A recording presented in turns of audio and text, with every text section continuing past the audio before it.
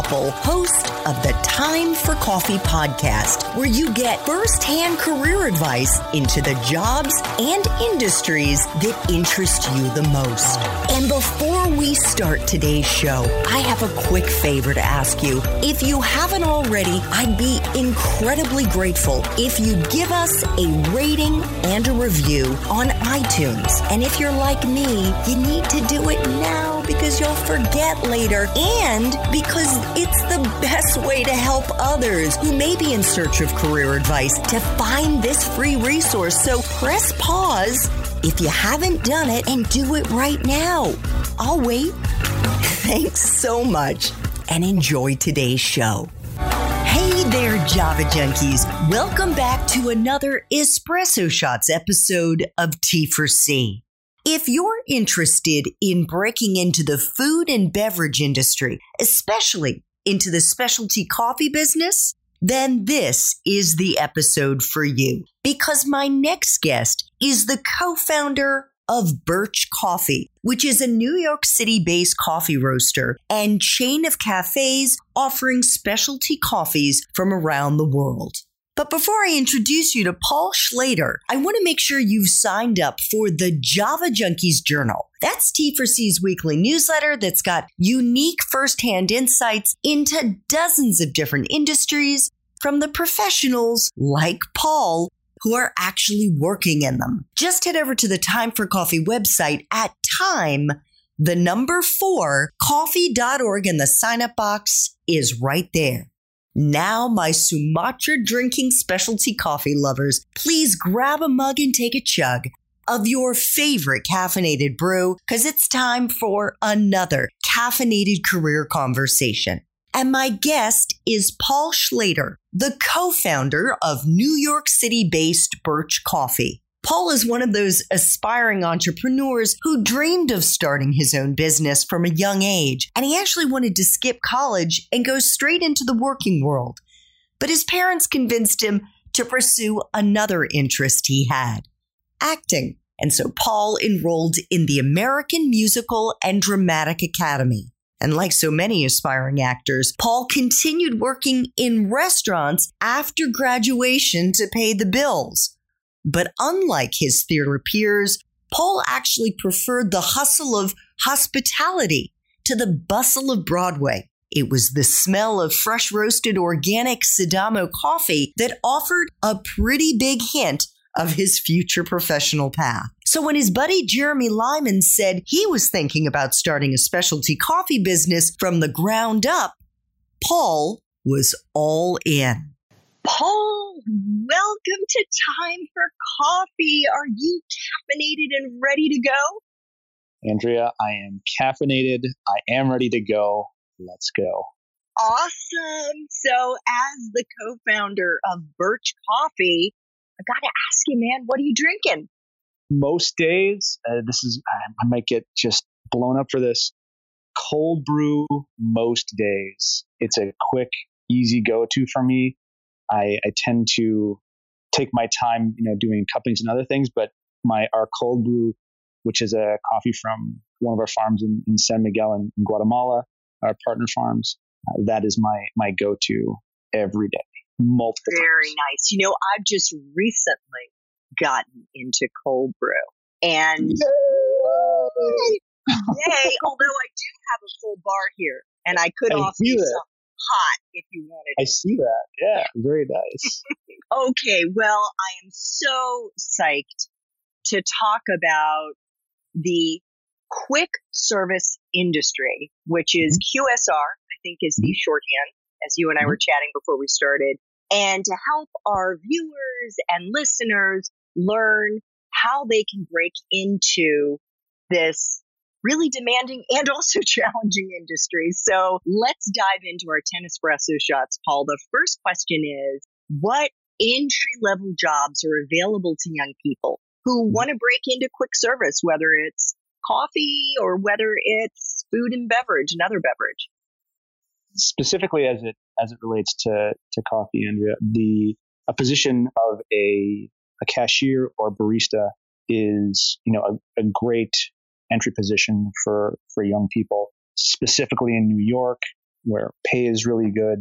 You also have within most coffee shops, you're part of a tip pool. And so I know, without getting into the specifics of our crew's tips right now, they're doing right well, which is, it's really interesting, especially in this economy right now in New York City. Our cashiers and baristas are doing the best that they have. And that's really saying something, I think, to our customers. So that's a great position to start in. And I think from there's always potential, at least from what I've seen, for advancement, so long as it's their space. Yeah. And we should let our viewers and listeners know that we're doing this interview. Actually, it's the first day of fall.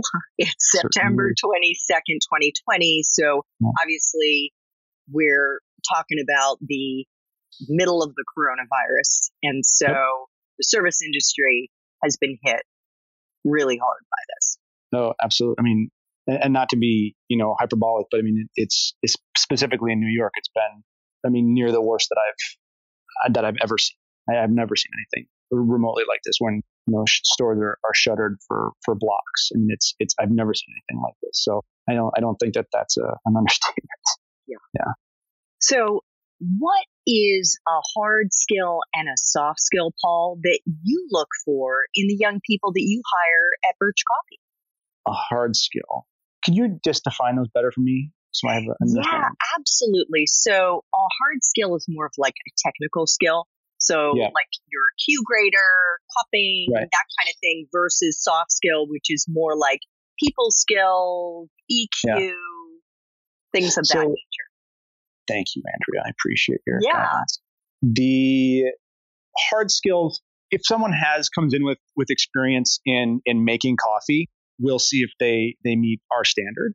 Because what we have found in the past is that a lot of times people believe that they have a certain skill set, and then when they're tested, it may not live up to where they truly are, which is completely fine, because it gives us a roadmap of how to get them to where we would like them to be.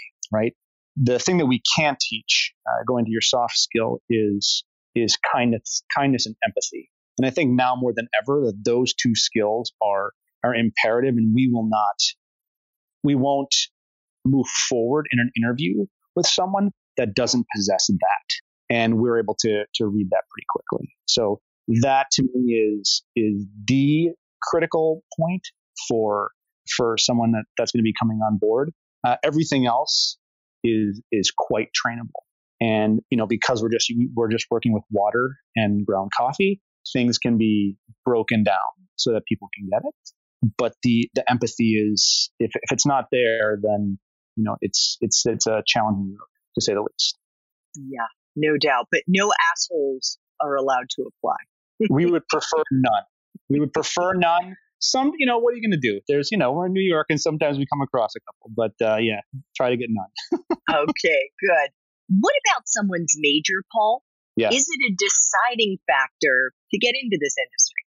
No, I would say not at all. I think that if you're going to move into something, look, I wish that I had majored in agronomy at this point, just because of, all the work that we've done in coffee growing regions, just so I have a more solid understanding in that respect. But the industry is very amenable to all walks and all people. And I think that was part of what drew me in so much to it, because I had wanted a biology background, and I never went for that, which is why the Q grading and all the tasting stuff like that kind of is my draw.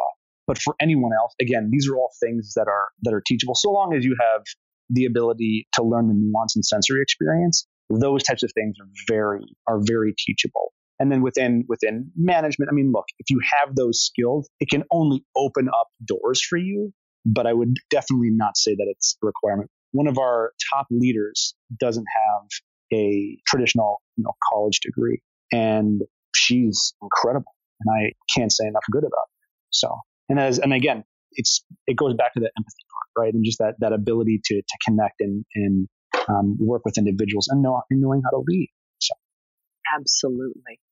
What about a grad school degree? And this is less so for young people looking to work as baristas or looking to work in your roastery or one of those entry level jobs, and more so for someone who would one day like to start their own company. Are there certain grad school degrees that you think would be beneficial to get?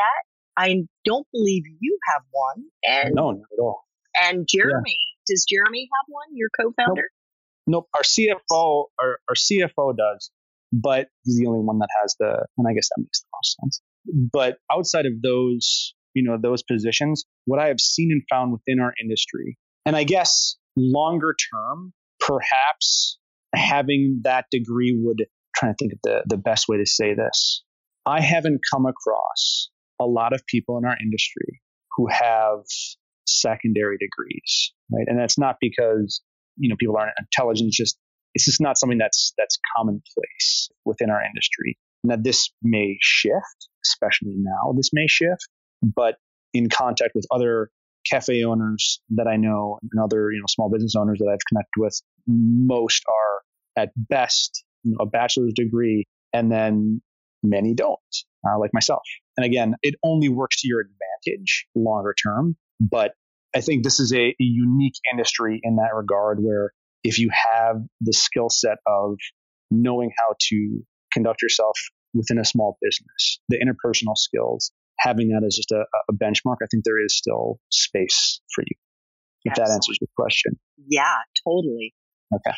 So the next espresso shot has to do with life experiences. So those experiences that we have outside the classroom. What, in your opinion, Paul, are the life experiences that our young listeners should try to cultivate if they want to get into this industry? I know as a young guy, you work in restaurants. There's a great story you tell of like your grandfather giving you a Swiss Army knife and the little scissors on there and having to go at it. Cut today. And having to cut off the vines that were growing around trees in this forest. I mean, there are all kinds of experiences. I interviewed another woman earlier today who is the youngest of 9 kids.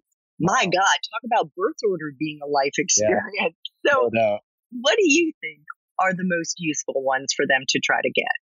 For entering in this industry, I would, service is so important, and knowing how to work with another human being on their terms and learning that line of communication with another person. I don't know that there is something more important than that. And I don't believe it just works. It's applicable strictly to our industry, but I think that skill set cannot be understated. Like it's so important to be able to listen, to be able to know how to respond to someone, particularly when you have, in our industry, we get at any given point of time, we can serve up to, well, pre-COVID, we could serve up to 100 to 150 personalities within an hour.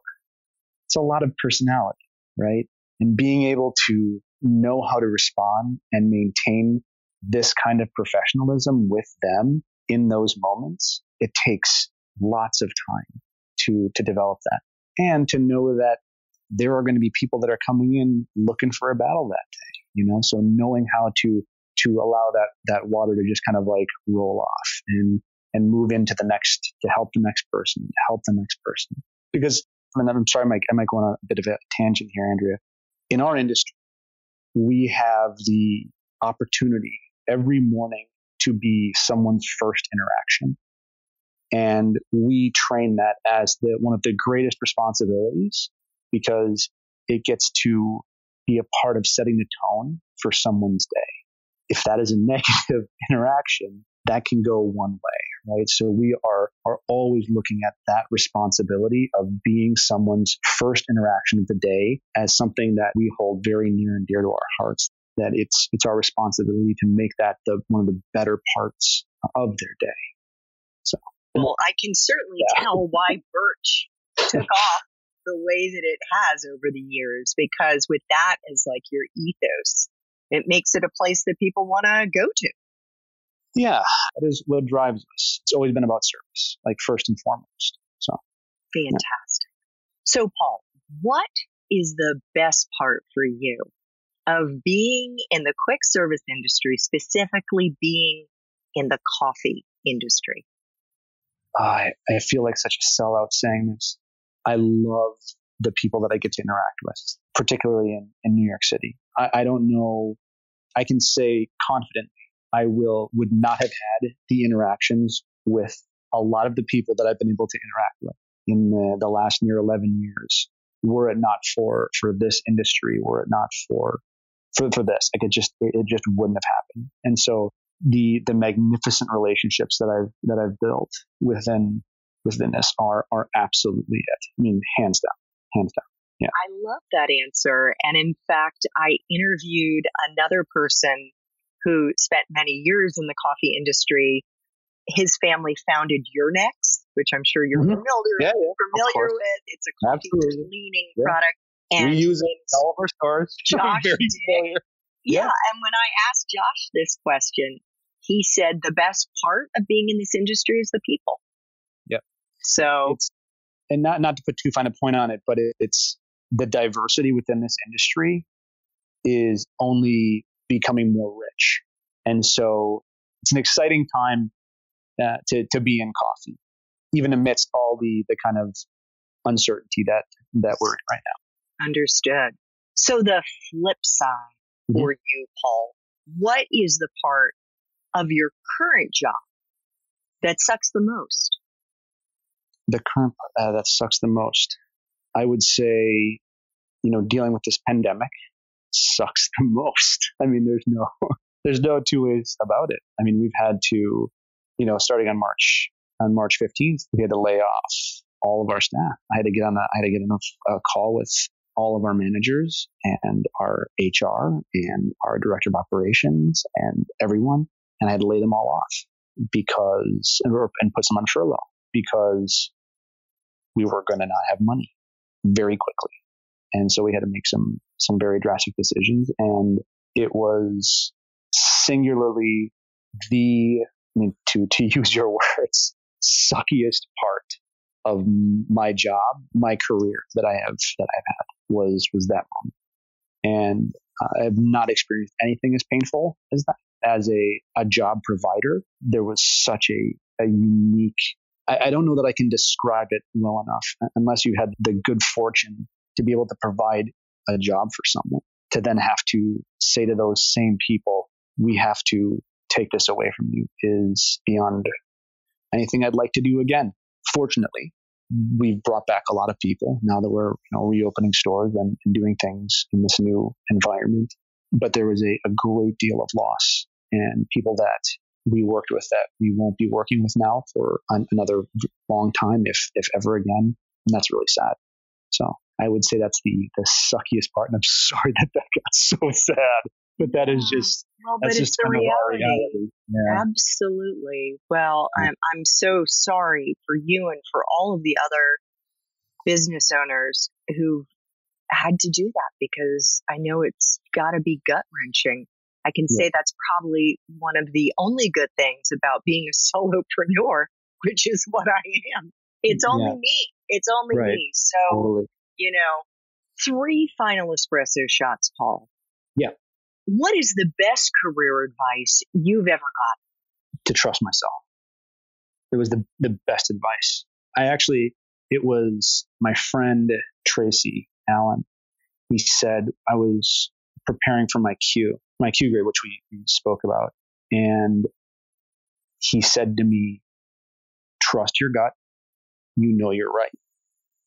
And I started applying that to everything else in my business after that moment, because it rang true for me. There was that kind of deciding moment. I do know what I'm doing. I am capable of these things. That kind of that imposter syndrome that we, some entrepreneurs, I won't paint everyone, but I carry, was this imposter syndrome of, how can I be doing this? I'm not qualified. Like, what are my, abilities to be able to do this? But we do, because we care, and we're all the things we discussed earlier.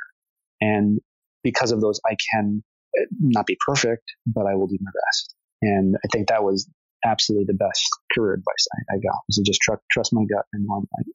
So a couple of things. One, shout out to Tracy Allen because he's the one who introduced us. What a great and wonderful man. Amazing advice.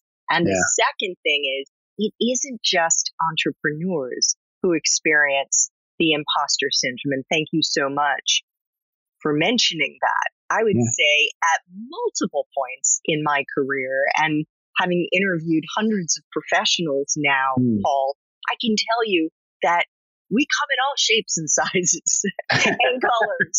And, I think imposter syndrome is something that is very, very common. It's common for younger people, and it's common for people when they're in different industries and taking on different roles.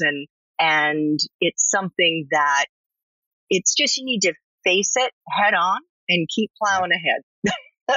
2 final espresso shots. What movies, if any, or Netflix shows or Hulu, Amazon, whatever your favorite streaming service is, or books, do you think accurately depict your profession? Film About Coffee does a pretty good job. That's a good one. Brandon Loper, I think, did that one. That's pretty solid. I thought that was a good film. Books, I would say The World Coffee Atlas by James Hoffman is still my I use that as like a resource. We homeschool our kids. And so I use that to show region specifics with our kids around coffee. I love World Atlas of Coffee. And Craft Coffee by, is it Jessica Yeasto? Okay, I'm not sure. The Craft Coffee, it's Craft Coffee Manual. Anyways, that does a really good job also of just better defining, our industry. I think it's what's interesting about this question, Andrea. When I first entered the industry, and this was in 2009, it was, and I've talked to other friends and colleagues about this at the time. We were in a resource desert for specialty. People were so tight with information that they were just like, nope, not going to share. I'm not going to share how I'm pulling my shots. None of your business. And it was a really interesting period in time. Whereas now there seems to be this almost open source on how we do our business. And I think that's only going to further, we're a small industry. I mean, specialty coffee is very small, like comparatively speaking, right? And so the fact that we haven't always been this is kind of, I think, does a disservice to our industry. But now that we're seeing more shifts towards have this information, let's all speak to it, and let's continue to evolve and grow, I think only furthers what we're doing as a collective. Absolutely fantastic. Well, we'll try to include links to those books and to the movies in our show notes. Final espresso shot.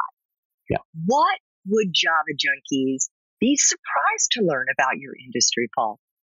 I would say that the attention to detail within it is greater than what is commonly known, particularly behind the bar, that there's a precision to every element behind the bar, whether it's brewing coffee, cold brew, especially in crafting any espresso drink, roasting, cupping, all of this stuff, is that there's a level of sophistication and refinement that exists. I don't want to peel it too broad of a brush and say that's underappreciated or unknown, but I think maybe less in our industry. Nice.